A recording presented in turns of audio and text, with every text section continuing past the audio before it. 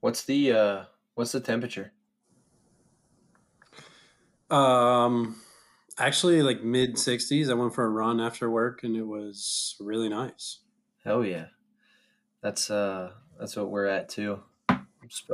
Me, Fish, Connor, and Keegan all played golf yesterday, and I'm supposed to play golf tomorrow too, so I'm pumped. Can you see your video? Yeah. I can't see mine. Well, you look great. Well, thanks. You're welcome. I don't like that I can't see mine, but oh well.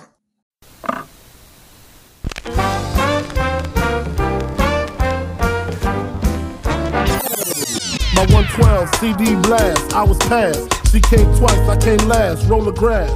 She giggled, saying I'm smoking.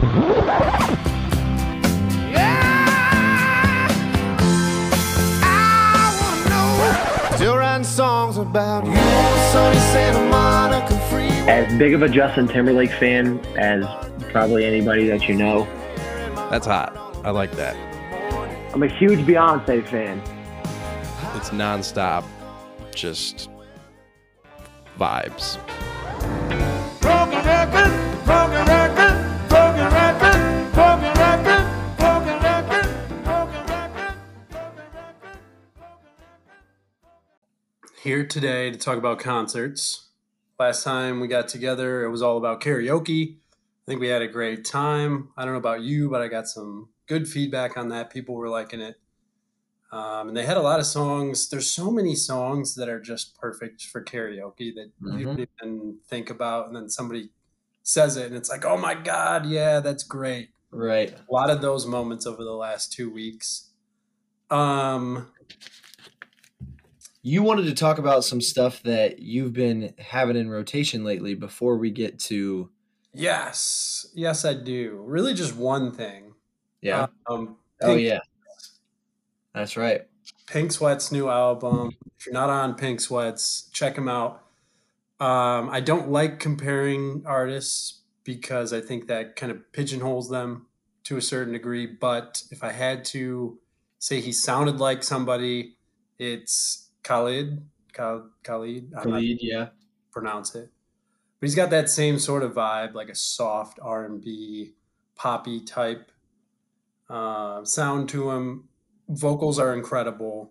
Check it out. It's Pink Planet is the album. And yeah, awesome. I really liked So Sweet off that album, which I think is the first song on the album. Thoughts? Let me bring it up. So Sweet, not the first song, but that is one of the ones that I had saved. Actually, I saved them all, to be completely honest. I know we've talked about that before with the Gordon Wallen album, and this is kind of the same thing for me. Like, I can't pick a song that I don't really enjoy, and that just makes it that much easier to listen to it all the way through. So I've done so maybe like 5 or 6 times in the past couple of weeks, just during work. Songs that really stuck out to me were Paradise and Icy were the two main ones. Let me pull it back up as well. Because I did like it. It was a different vibe than what I was expecting at first, but I thought it was really good. I did like Paradise. 17 was good. At My Worst was good too. That's what I mean. Like, I go through and I try to not say them all. So I know we have this suggestions playlist that we've got going for the podcast, which we have not said anything about yet. So I know. Did I spill the secret? Well, I mean, it's not a secret. That's the whole point of it, is for it to be public. So it was brought to my attention by a couple people, just things that we talk about on the podcast as far as like certain songs and whatnot. Sometimes we don't always tweet them out because we talk about 4, 5, 6, 7 different songs. And so what we did was we made a collaborative playlist. I believe it's called. I think it's just called Broken. Yeah, it's called Broken Records Suggestions. So I'll put that in the bio on the Twitter, and I'll just make sure I get it everywhere that it's accessible for everyone. But if you save it to your library, it will automatically update anytime we update new songs, and it's literally just songs that we talk about on here, new, old, whatever it may be, anything that we reference to or we suggest, we're just going to drop it straight in there. So that way you can find it much easier. The 4 songs that I chose from this album to put on that playlist, because again, I don't want to drop the whole thing in there. If you listen to these 4, it'll give you a pretty good idea what the rest of the album is like, and then from there, you can decide if you want to check out the whole thing. Again, I highly recommend it. But listen to Paradise, Beautiful Life, Pink Money, and Icy, and tell me you don't want to listen to the rest of the thing. Just top-notch stuff from Pink Sweats. Look out for more from him in the future. Chase, I know you're all geeked out about new Drake, so why don't we just talk about it now? Say what you got. We can get into it quick. I mean, you always discount it because you think it's the same thing over and over again. But the thing is he set the bar so high that you think it's just the same old Drake, the same old Drake. But there's a reason that he does so many numbers on every single thing that he puts out because it's that fucking good. I feel that. And I'm with that, but I will say, so out of the 3 songs, I think they're all 3 different vibes. The last 2 songs that him and Ross have done together, Gold Roses and now Lemon Pepper Freestyle, they're all like 5.5 minutes of. It's very much like a Drake Rick Ross beat. Like you can tell immediately that it's going to be those 2 on it, because Ross doesn't really do that shit by himself. He does every now and then, and Drake doesn't really do that by himself, but every single time that they do a song together, it's the same vibe. There's hardly any hook to it, and it's literally just them. It's just bars for 5.5 minutes. Like so many quotable lines, and they're just rapping about shit that nobody else can rap about. And it's hard for me to rank these because I all thought that they were very good in their own right. But I will say on Wants and Needs with Lil Baby, I think that Lil Baby carried him on that track. Oh, you heard it here first. And I don't think it's that hot of a take. Maybe not for that song, but when you say something like that, is Lil Baby on that level to where we can say, even if he did, is he on that level where we can say it? I think so. I think he is so hard. He's one of my favorite rappers out right now. Everything he puts out, I think, is good. Nate and I were talking about it when I was down there last month. Yeah. He's definitely the new rapper that has grown on me the most. I'll give him that. Because when he came out, and I think it's partially the name, like Lil Baby, like, come on. Yeah. I got to listen to a rapper named Lil Baby and tell everybody I'm listening to Lil Baby. Yeah. I mean, that's fair. But when you get into it, like the thing I'll give him more than anybody else going right now, I think, is the flow. Like, even if you're not in love with the lyrics, he's on that beat and doesn't come off of it. And he doesn't. I got to give it to him. And he catches random pockets of a beat where you're like, it catches you off guard when he goes in. Yeah. Because he catches these random pockets of beats and the wave of the beat is going this way and he somehow is in unison with it, going the complete opposite way that you wouldn't think that it makes sense, but it fucking does. Yeah. I love him. His My Turn album was one of my favorite rap albums of last year. Yeah, and I know we've discussed that when breaking down the whole year, but I guess he's on my radar, and I'll have to give him more of a look, more of a chance, and not just write him off. kind of the way that I have been. Right. But yeah, and going back to Ross, like anything he touches for me, I think he really is one of the most underrated rappers. If you go back and look at his discography, like it's pretty undeniable, and you forget about all of these songs because it's been so long, and he's, I think, maybe not the most consistent, but when he comes correct. Yeah. Like, I mean, just go back and look at the albums. I'm not going to run them all down, but Think about the influence think about the influence that he has made on the rap game in general and how many people became who they are because of him. You got Wale, you got Meek. I think Drake takes a lot of he takes a lot of influence from Rick Ross. I'm trying to think off the top of my head. Fuck, I mean, Ace Hood. I know Ace Hood's not like a household name, but I think without Rick Ross obviously you got Trick Daddy from Miami, but I think Rick Ross is in a complete different category as far as Miami rappers, and I don't think that Ace Hood is who he is without Rick Ross. that's fair. But I mean, I can't even think off the fucking top of my head everybody in MMG, but I think Wale and Meek Mill are obviously the two household names there, but Meek Mill has since created his own. I mean, they both did in their own right, but I think Meek is now a household name, and he got there for the portion of his career through the help of Rick Ross and Rick Ross putting him on. And I don't think he gets enough credit, like you were saying. Yeah, he doesn't. And it's funny, looking back on it, MMG starts to become a collective around the same time that Young Money.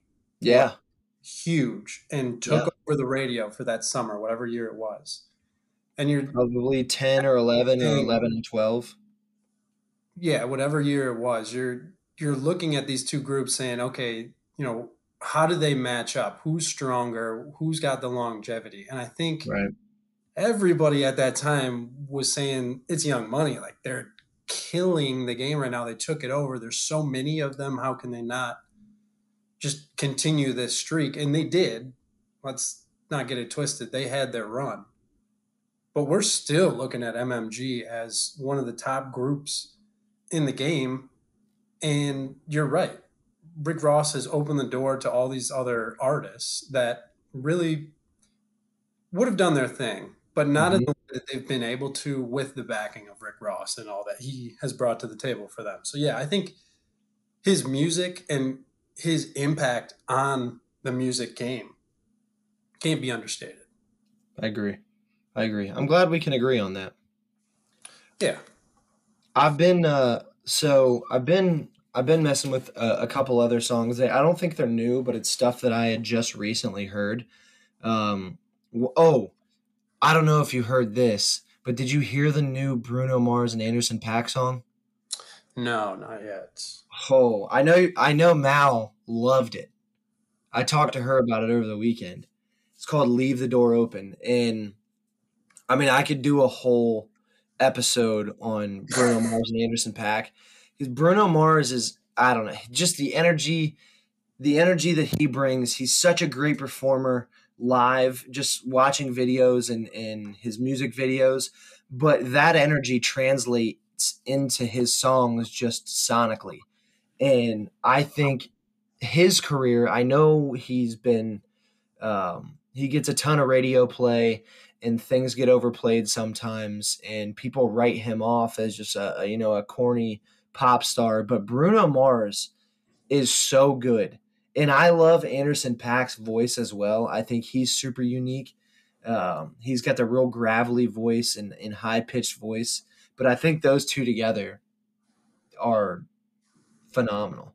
So that was in the rotation from this weekend as far as new music goes. I've been revisiting Mac's discography.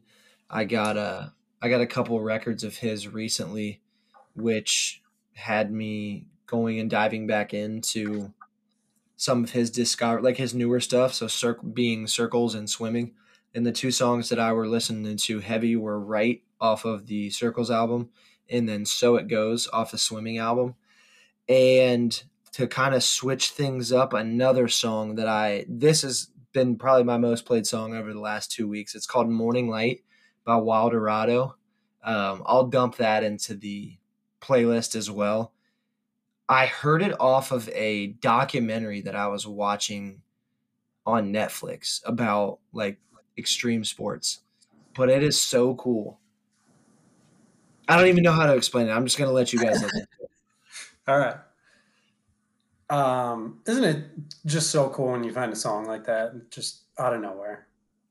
Like, Yeah, I love it. all the time with commercials, Yes. like for dumb shit, and it's just like, wow, that song is fire. How do I listen to that now? Yeah. That's been. I mean, I don't use Shazam anymore because my phone does it automatically. Shut Right. up, Google phone. But that technology, just to be able to recognize music like that, so cool. So Oh yeah. a lot of doors for me. I agree. And the one more song. I don't know if you heard this yet. Fuck, I talked about it on the last podcast, but I haven't talked to you about it. Is Gravity by by Brent Faiyaz, and it features Tyler the Creator. Yeah, I love that we're song. talking dude. about it. Just because Yeah. I wasn't talking to you doesn't mean I didn't listen. I know, but we don't. We save it for the podcast now, so sometimes I forget. You told me you were listening to the Faces mixtape a little while back. Oh, dude. Yeah. So apparently, this is new information. As of I don't know a week or two ago, and apparently it's coming to Spotify soon. Ooh, Yeah. yeah. I'll take that all day. And so I was listening to that last week or 2 weeks ago, and then I was dicking around on YouTube yesterday. Do you remember when he did that random ass tape called Delusional Thomas? Oh yeah. I completely forgot about that until yesterday. That was probably his peak weirdness. Where it was Yeah, that was November 1st, 2013. So I just was like, exploring. huh? He was just exploring with music. Yeah. Put it out. Yeah, that was like the Larry the Fisherman days came right before that. Yeah. Yeah, man. That was crazy. That also needs to get. So I'm looking at it right now. The genre of that isn't even rap. It's called horrorcore. Yeah. What the hell? Man, that's crazy. But that was really good. I really liked that. Yeah, And he man. did that song with Earl Sweatshirt. That shit was crazy. And I'm pretty sure he did a song with Earl on that Faces mixtape too. He but sure that's did. one of my- Who else? You know who Huh? else was on Faces? I mean, Rick Ross. yeah. I was just about to say, are you talking about the Rick Ross song? Because Yes, that sir. might be that's probably the hardest song on the entire tape. I think so. That's the one that stuck out to me and still Yeah.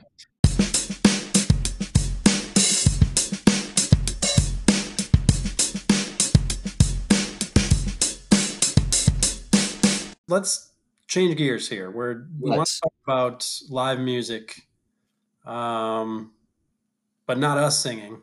It's concerts. Best concerts that we've been to. I want to start off. You guys remember concerts?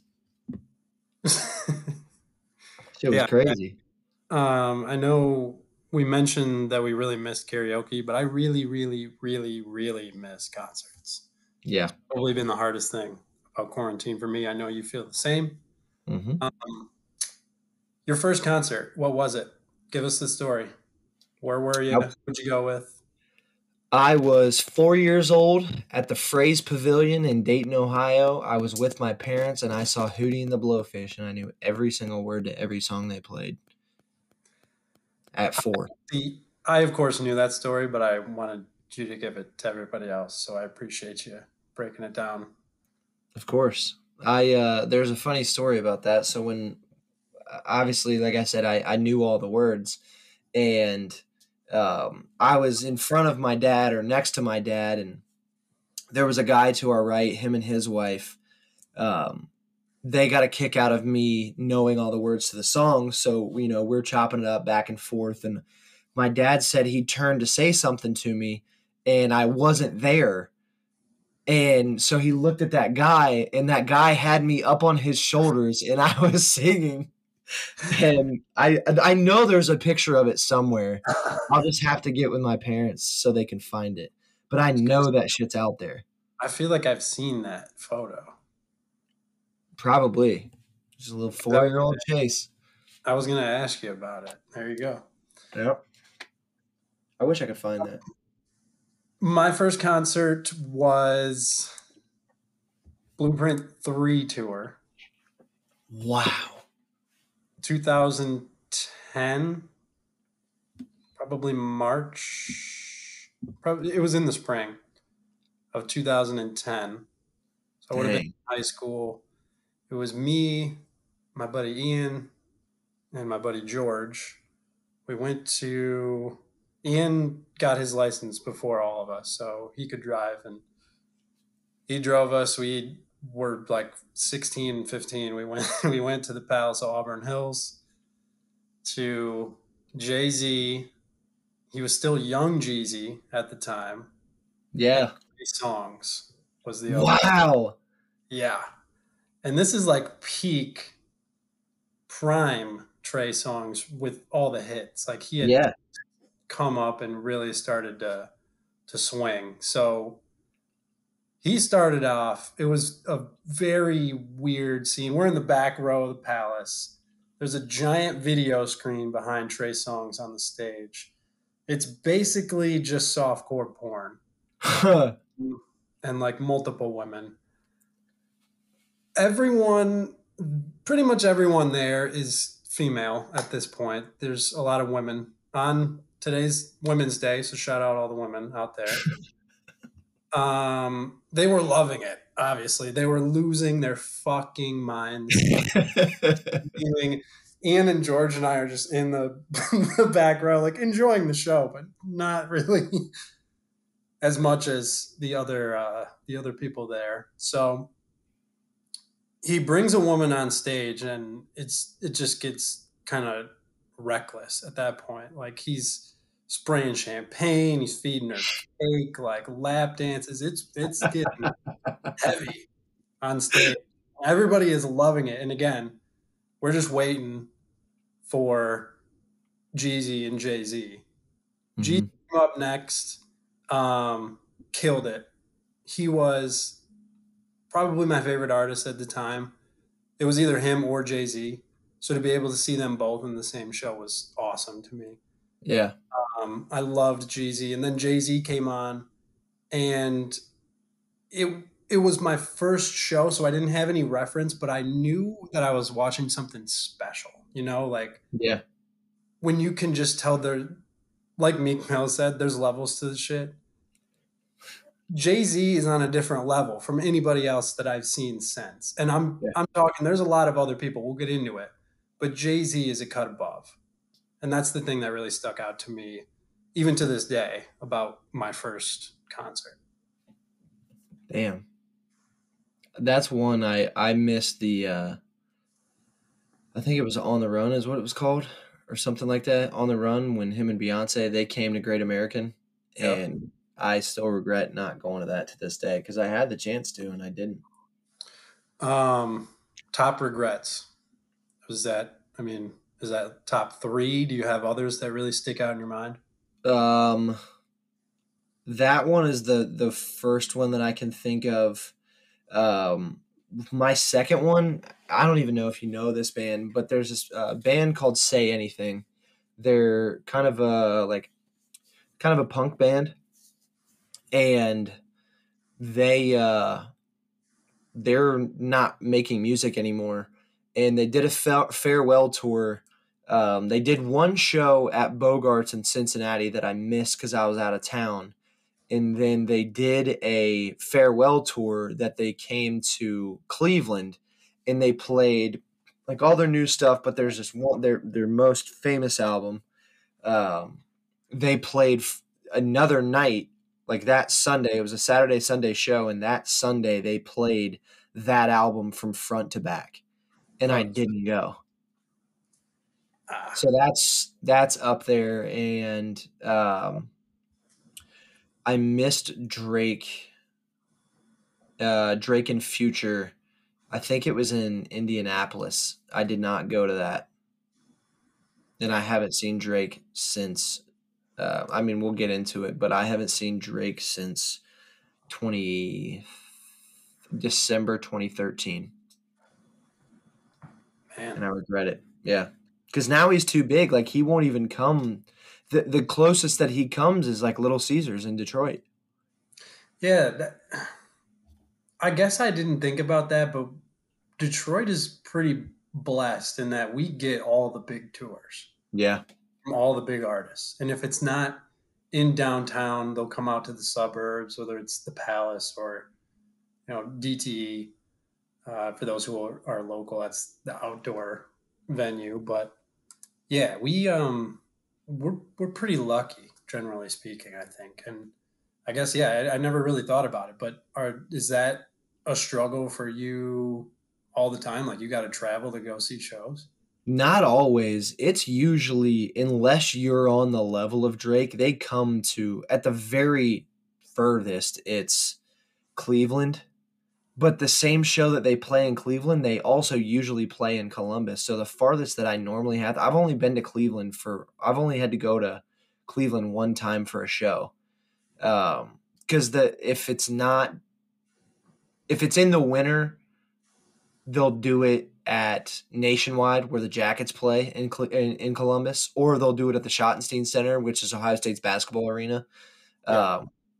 It's about a 5,000 seat difference. But if it's in the summer, Riverbend gets everything. Riverbend's Riverbend holds 22,000, and I've been to multiple sold out shows there, and it's fucking packed, but it is fucking huge. So unless that, like, Drake's come here in the summer, but it's been some time, and I'm pretty sure the last tour that he did was with Migos. Or maybe he did that solo tour with Scorpion, and he was just doing, like, I know he did like fucking something crazy, like 8 nights at the Staples Center, and he was only going to like LA, Chicago, you know what I mean? Miami. Yeah. Like, he was only playing like party cities, and he would just do like 6 or 7 nights in a row. So I miss those, but it's never really been an issue, especially because if somebody gets that big, I've already seen, and I'll go, but if somebody's already that big, I've seen them. This isn't like I'm like toot my own horn, but like I've seen them before in a smaller, intimate setting. So I'm not like dying to go unless I'm gonna stand or sit close. Like, I'm not gonna buy nosebleed tickets unless it's somebody that I've never seen before and I'm dying to go see. Yeah. Like Elton John. Exactly. Yeah. Have you ever seen 2 shows in the same tour? Yes. Luke Combs. You got anything more to add to that? I mean, there's a fucking reason that I saw both of them. Well, yeah, give us details. What happened? Huh? Give us details. What happened? That's what we're doing here. So, this is in my top 5 favorite shows that I've ever seen. So it was the first time. It's crazy because I've seen Luke Combs like 7 times. The first time I saw him was at Tin. I know I've told this fucking story 1,000 times. The first time I saw him was at Tin Roof in Cincinnati, which was maybe 150 people. Then I saw him at Brick Street in Miami, which was maybe 500. And then I saw him like open up for a couple people. And then he played his own tour that he came to like this small arena in Troy, Ohio. And then the 5th time I saw him and the first time he was like a big headliner was at the Schottenstein Center in Columbus, and it was just crazy to see, because you're like, to you, like, this dude is just the dude that you found on YouTube one day, and now he's selling out an 18,000 seat arena, and everybody in there, that you and 17,999 other people are singing back songs that at one point you felt like you were the only person that knew them, which is so sick. And it's almost like you don't know the person, you don't know him, but you almost have this moment where you're proud of them to be able to see that, transpire, which I think is super cool. And then that summer, he was also at country concert. But everybody that goes to that brings out the big guns, and he played it. I mean, he played a different set. But it's crazy because, like, you watch how high energy that shit is when they're on that, and they give their all for an hour to an hour and a half, and they're just gassed. And we're out there having the time of our lives, and you wake up the next morning and you're tired and you're hungover, and they're already in a different fucking city, and they got to do the same thing, bring the same energy, and they do that for like 50 cities in 60 nights, which is insane to me that I've never really thought of it like that. Yeah, and that's kind of what I was trying to get at when I asked you the question, just because I've never done it. I've never seen two different shows in the same tour, so I haven't been able to compare, like, oh, okay, he was more into it at the Detroit show than he was when he was in Columbus, or right, whatever the case may be. Right. I've always been interested by that too, because yeah, man, you think about what a grind that is, and it's nothing that we can even really wrap our heads around because we've never had to do anything like it. But yeah, to even just think about what that has to be like, I don't know, it gives me a whole lot more of appreciation for live music. And you think, wow, like every time they come out on that stage, they give people these memories, and they, like you said, they bust their ass. They're giving their all every night, on top of all the travel from town to town. So it's just a whole new level of appreciation for me. Yeah. And these people, I mean, I'm assuming most people drink. So staying hydrated, your diet, your cardio, especially those people like pop artists where you have dancers, and it's a whole performance, and it's not just, obviously you have to have stage presence, so everybody's moving around and singing and engaging with the crowd. But the people that, pop artists that they have choreography behind their entire show too. Like it's such a science that until you, like, it's crazy. Another thing that's crazy to me is, like, when I play guitar and I play 5 or 6 songs, like, around the campfire or whatever, I start to lose my voice.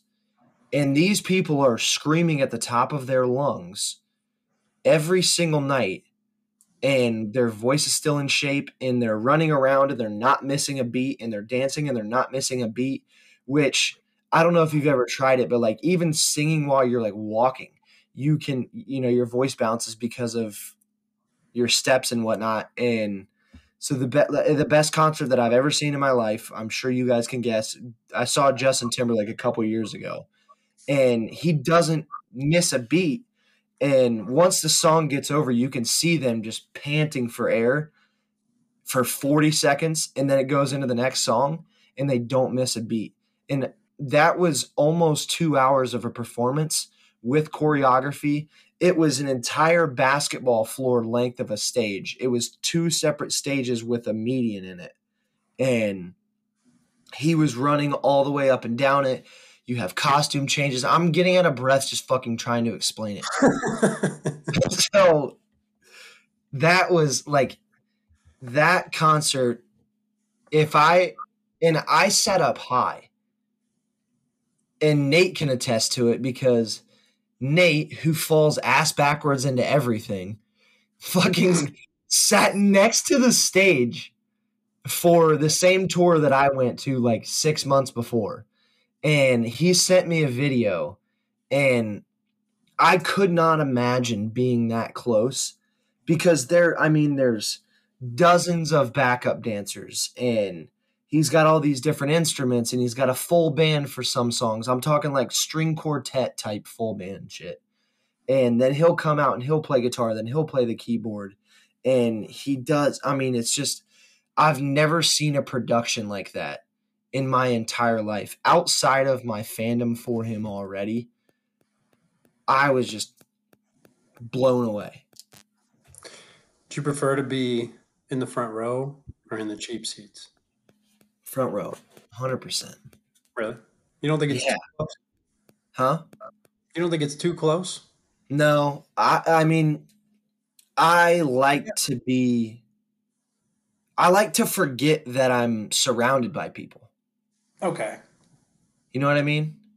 Because when you get lost in that moment, it's just you and the song or you and the performance.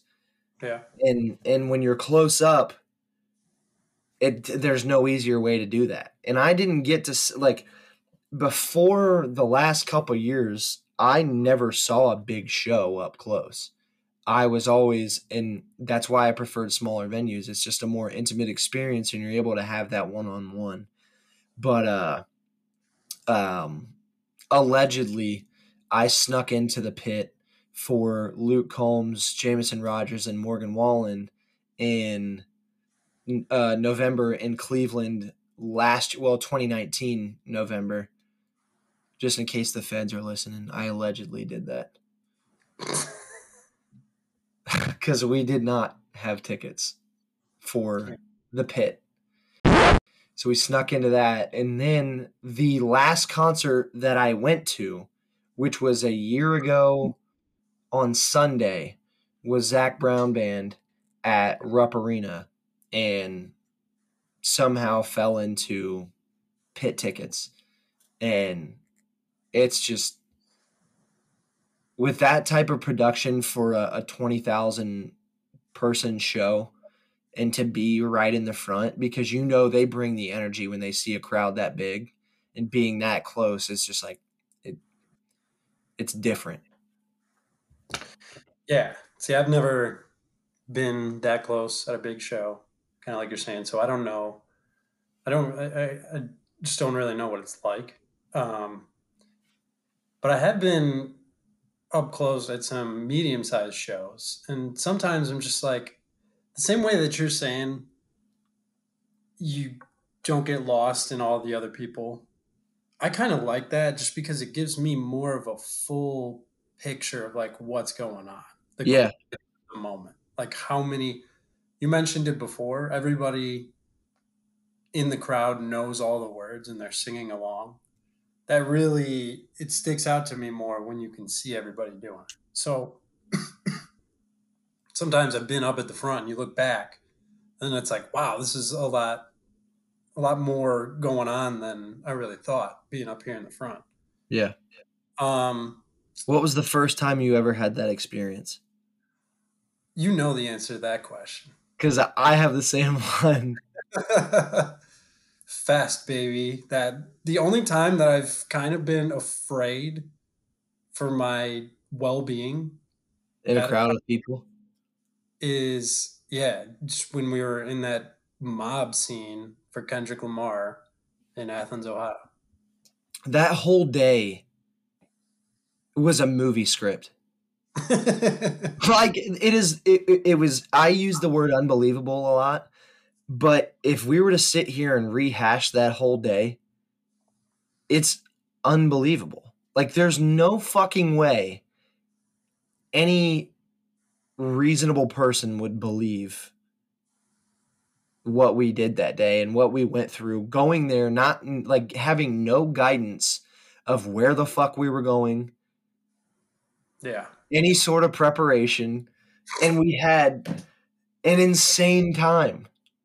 Like all of the stars aligning at the perfect times when we absolutely needed it to happen, and it did. Yeah, So many times. that's karma, baby. I know. That's what that is. What's the biggest show you've seen? Was it Jay-Z? The biggest show, I mean, country concert. Yeah, that's a good point. I mean, you think about there's got to be 50,000 people there, On Saturday, there absolutely is. and I feel pretty comfortable saying I'm a terrible judge at like, oh, how many people are here in this people. I feel like it's got to be 50,000 people, man. There's a lot of people there. I remember one year, I think it was the first year that Eric Church played, so it was like 2 years before you went. And that Saturday, I remember it was recorded like 50,000 or 47,000, and at the time, I want to say that was the biggest crowd in country concert history. And then the first year that you went was the biggest crowd I've ever seen there in my life. Oh. All 3 days. Yeah, that was bonkers. Going back to Fest, we went twice. The first time was Kendrick and Steve Aoki, correct? Mm-hmm. Yep. So I just mentioned I was a little afraid for myself during Kendrick in the daytime.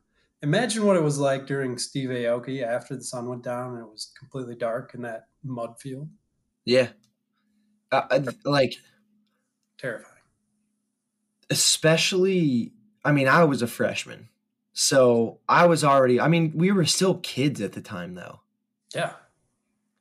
And there were just people, and we didn't go to OU. So just two kids. You weren't 21 yet, were you? No, I didn't think so. So you were 20, I was 19. And so you think about that, two kids under 21 in the middle of a field. They don't know a single soul there. We knew somebody where we were staying, but we didn't know how we were going to get there, how to get back there, or anything. And we're just out in this field where people are getting trampled. I'll never forget Kendrick Lamar stopping his set because that girl fell over and people were just stepping on her. And he stopped his set and said he would not play. He would not say another word into the mic until they let her up off the ground. And they did. Yeah. I've never seen anything like that in my life. I haven't either. But the second year was crazy too. I was going to say, so we came back 2 years later. I don't remember who performed. I remember G-Eazy performed because that was he was still huge at the time, but he played during the daytime. I remember McConan because that was when Tuesday came out. That was the year that Tuesday came out. And Schoolboy played. Schoolboy was playing Schoolboy played when like the lights started to go, or the lights. Oh my God. Dude, I remember Man of the Year. Yeah. And we were sitting in the back under that tent. Yeah. And then Diplo was the headliner. Man. And I remember we left shortly into, not shortly into Diplo, but we were not up towards the front because we fucking knew better that time. Yeah. Dude, I mean, that was a day. That I honestly, I couldn't really remember who performed because I remember that experience more so than any part of the show. Me too. I agree. And we figured it out much better that time too. Like I could almost tell you, I mean, both days I could tell you everything that happened. We didn't even drink the first year, if you remember, right? Yeah. We were in that crazy environment. Huh? Sober Sally in that crazy environment. Which is insane to think about because we were just riding off energy. But then the next time we went, we drank enough to make up for the year before.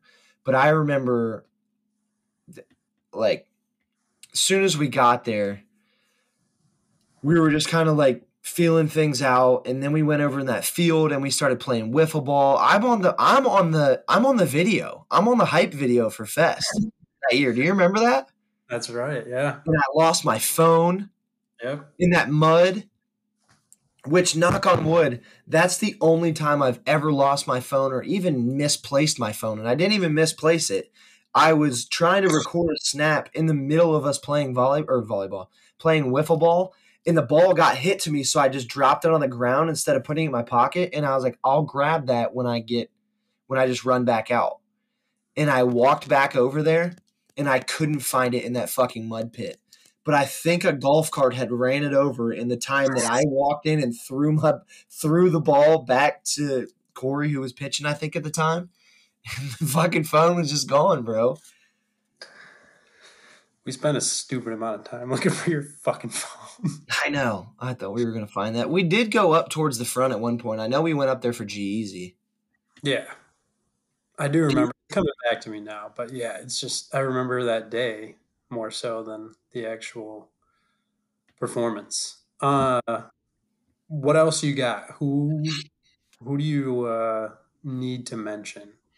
So this is one of my second favorite. This is probably my second favorite concert I've ever been to. I think I've talked about this on the pod before too, but this was right after. This was like the first big purchase that I made when I got my first job out of college. I bought my dad and I Matchbox 20 tickets, like 15 rows from the stage. And I know I talk a lot about how much I love Matchbox 20 on this show, but it's because it's a very nostalgic feeling, because them and Hootie are the first music that my dad and I ever bonded to, like when I was a kid. And we've since listened to that thousands of times at this point, probably together. And there's just so many memories based around Matchbox 20. And so I bought him and I tickets. That was like my first big boy purchase. Got him for Father's Day. And that, like, the look on, and I know he's going to listen to this and he'll probably get emotional about it, but I mean, I do too. But the look on his face and the level of happiness that him and I got to share together was such a cool moment. And the amount of times that he thanked me was, I don't know, I was just very proud that I was able to facilitate that moment for him and I together. Plus, I love Matchbox 20, and Counting Crows open for him. So it was just I'm sure you guys can put the pieces together how that made me feel. It was just a very, very sick moment. And we have tickets to go see them this summer, stage front. Where at? Riverbend. Oh, very nice. Yeah, I'm super psyched about that too. Let's hope that everybody gets vaccinated and that can actually happen. No shit. I got a couple more, unless you have something that you want to bounce off me. I just want to jump in and say, because I didn't mention the shows that I regret not going to. Oh, yeah. Speaking of vaccination, buddy of mine and I were thinking about going to Sturgill and Tyler Childers. Yeah. Just before the hammer came down with COVID. And it was one of those things where I think tickets were like $100, and I was like, for not good seats. And I was like, I go, but not that bad, you know? Mm-hmm. And then a week later, we're all in lockdown, and it's like, fuck, I really wish I would have gone, because knowing what I know now, I know, last opportunity for quite some time. So, but we will never make that mistake again. Exactly. I know I won't. Now I'm not going to be so picky about, I don't want to spend such and such. Do it. Exactly. The other show that I regret not going to, this was kind of a tragic one. Jay-Z and Eminem at Comerica Park a few years ago. Wow. It was going to be sick. I couldn't find tickets for the longest, like, same deal. It was just a hot ticket, and it was going to be too much money. I was still in high school. I didn't have my own job. Right. Actually pay for tickets. So I decided to go up north with a couple friends instead. On the way, I get a call like, yo, we got an extra ticket. And I couldn't go because I was already too far away. Those are the two regrets that I have. I'll tell you one that I'm glad that I made the decision to go to. Me and Bryce talked about this on the show that him and I did. But when we saw Mac open for Wiz in 2012 and Schoolboy was there and Kendrick just like popped in. I was looking back at the set list and Kendrick Lamar was not supposed to be on that set list. And he just came in and did like 2 or 3 songs and then just fucking left. It was crazy. And like, obviously knowing what we know now, that was at least for me, that was at my highest fandom of Wiz too. That was some of my favorite shit that Wiz has put out was in 2012. Because that was like right after Cabin Fever and Rolling Papers.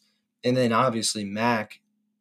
I regret not going to see him headline at Bogarts. I do regret that big time, obviously, because he's no longer with us. But now that I'm thinking about it, I am glad that I at least hopped on that ticket. Another one, which is towards the top, is the third time I saw Drake, which was the last time that I saw Drake. It was right after Nothing Was the Same came out.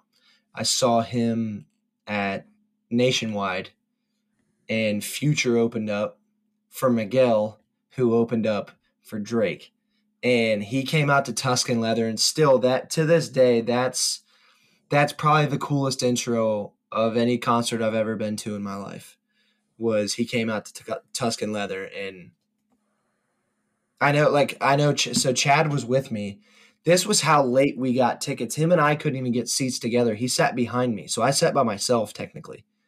And I remember turning around, and Chad's face when he came out to Tuscan Leather was like he saw Jesus Christ descend from the ceiling. Quick question: how long was he spending on that intro? Too much time. I saw that same Mac and Wiz show. So much fun. Dude. Cool set. Like you're saying, that was my favorite Wiz, some of my favorite Mac. It was outdoors at DT. You haven't been to that, but I think you'd really like that. It's a very cool venue for concerts. It was so much fun. That probably is my favorite. Splitting hairs between that and country concert, but I think I would give Mac and Wiz the nod, just because country concert is a yearly thing that I can come back to, Which I've seen some of my favorite shows at country concert. There have been some top-notch shows, I got to tell you, and like from artists that I didn't really expect much from. Brad Paisley killed it. I was gonna ask you which ones come to mind. Another one that comes to my mind is Blake Shelton. Were you there that year? Was that your first year? I wasn't there that year, no. Okay. Man, I was fucking blown away. And obviously Eric Church. Yeah. Did you think he was going to be what he was? Right. I didn't totally know what to expect from him, but he absolutely killed it. He's probably my favorite, I'd say, that I've seen at country concert. Toby Keith was highly entertaining. I wasn't really expecting highly intoxicated. And that made it a little bit easier. Oh yeah, for sure. I watched Old Dominion there at the saloon stage one year on a Wednesday night, and that was phenomenal. I love Old Dominion though, so I'm super psyched. I think they're going to be there this year, right? Or did Morgan Wallen replace them? I can't remember. I know they were originally supposed to be there, and I think you're right. Maybe they did get replaced. I'm really excited to see Hardy this year on the main stage. That's my boy. Him and Wallen. Are they on the same day, maybe? They should be. Because that's going to be fucking rowdy. Yeah. And Aldean, I think Aldean's going to blow you away too. Speaking of country, my third favorite concert I've ever been to, I'm going to see him again this summer. Can you guess who it is? Your third favorite, you're going to see them again? Probably him. Ooh, have we mentioned him already? No. Not today on the show? Okay. He's probably the best entertainer in country music, maybe of all time. Oh, Stapleton. No. Garth Brooks. Oh, okay. Yeah. So I saw Garth Brooks. I got tickets for Christmas. He did a Friday, Saturday, Sunday, 2 shows each night that sold out in a matter of like hours, so fast that he somehow booked the following weekend and did a Friday, Saturday, Sunday, 2 shows. So he played 12 shows. He played 12 shows in 2 weekends in Cincinnati. And I went for the first wave on Saturday night, the second show. And dude, there's a couple documentaries on him on Netflix or on YouTube. I know he did that like football stadium concert series 2 years ago. The Notre Dame one was televised, and I guarantee you there's a stream of it on YouTube. So I think you should at the very least go watch a couple of the songs. The way that he moves a crowd, especially as a country artist, is I've never seen anything like it. And we were actually supposed to go see him June of last year, but obviously couldn't. And the tickets roll over to July of this year. So I'm psyched to go see him. And it's at Paul Brown, which I've never been to a concert there. It almost seems like it'd be too big for a concert. I think we're kind of close though. But also I've seen him, so I've seen concerts at the Shoe before. Like at Ohio State, and that holds 110,000 or 105,000. Yeah, it's not so much the capacity, just as like the way that it's shaped. Acoustically, I don't imagine it being it. It's going to be interesting. But that's the only place big enough to hold for one night. Like he played at US Bank when he came the last time, and that holds like 13,000, and he had to play fucking 6 shows in a weekend. Yeah, that's a lot. It'll be interesting for sure.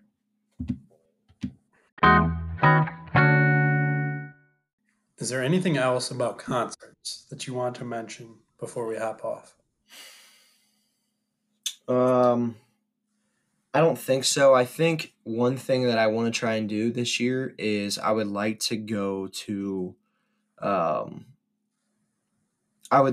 see people, even if it's just one song that I like of theirs that I really like. I would like to go see them live to see if there are other deciding factors of if I like them more, because that's what happened with Moon Taxi. I liked a couple of their songs, but seeing them at Madison Theater in that venue was so tight. And same thing with The Neighborhood. I really liked that Wipeout album.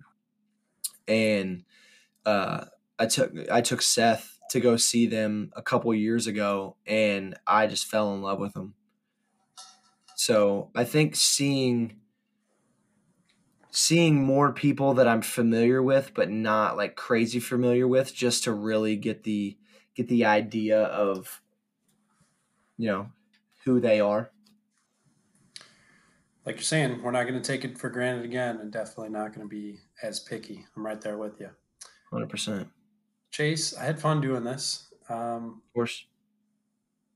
The Twitter handle is @BrokenRexPod. You're going to catch us again next week. It would really help us out if you'd rate, review, subscribe, share the show with all your friends. Tell them that we're pretty cool and we know what we're talking about. Tell them you think we're fucking lame and we don't know what we're talking about. Either way, it'd be nice to have them along, because the more the merrier. And, all the feedback that we get from you guys just helps us craft this show more for you guys, because that's, at the end of the day, that's what we're here for. Chase, thanks again. Always a pleasure. I'll catch you next time. See ya. Broken record, broken record.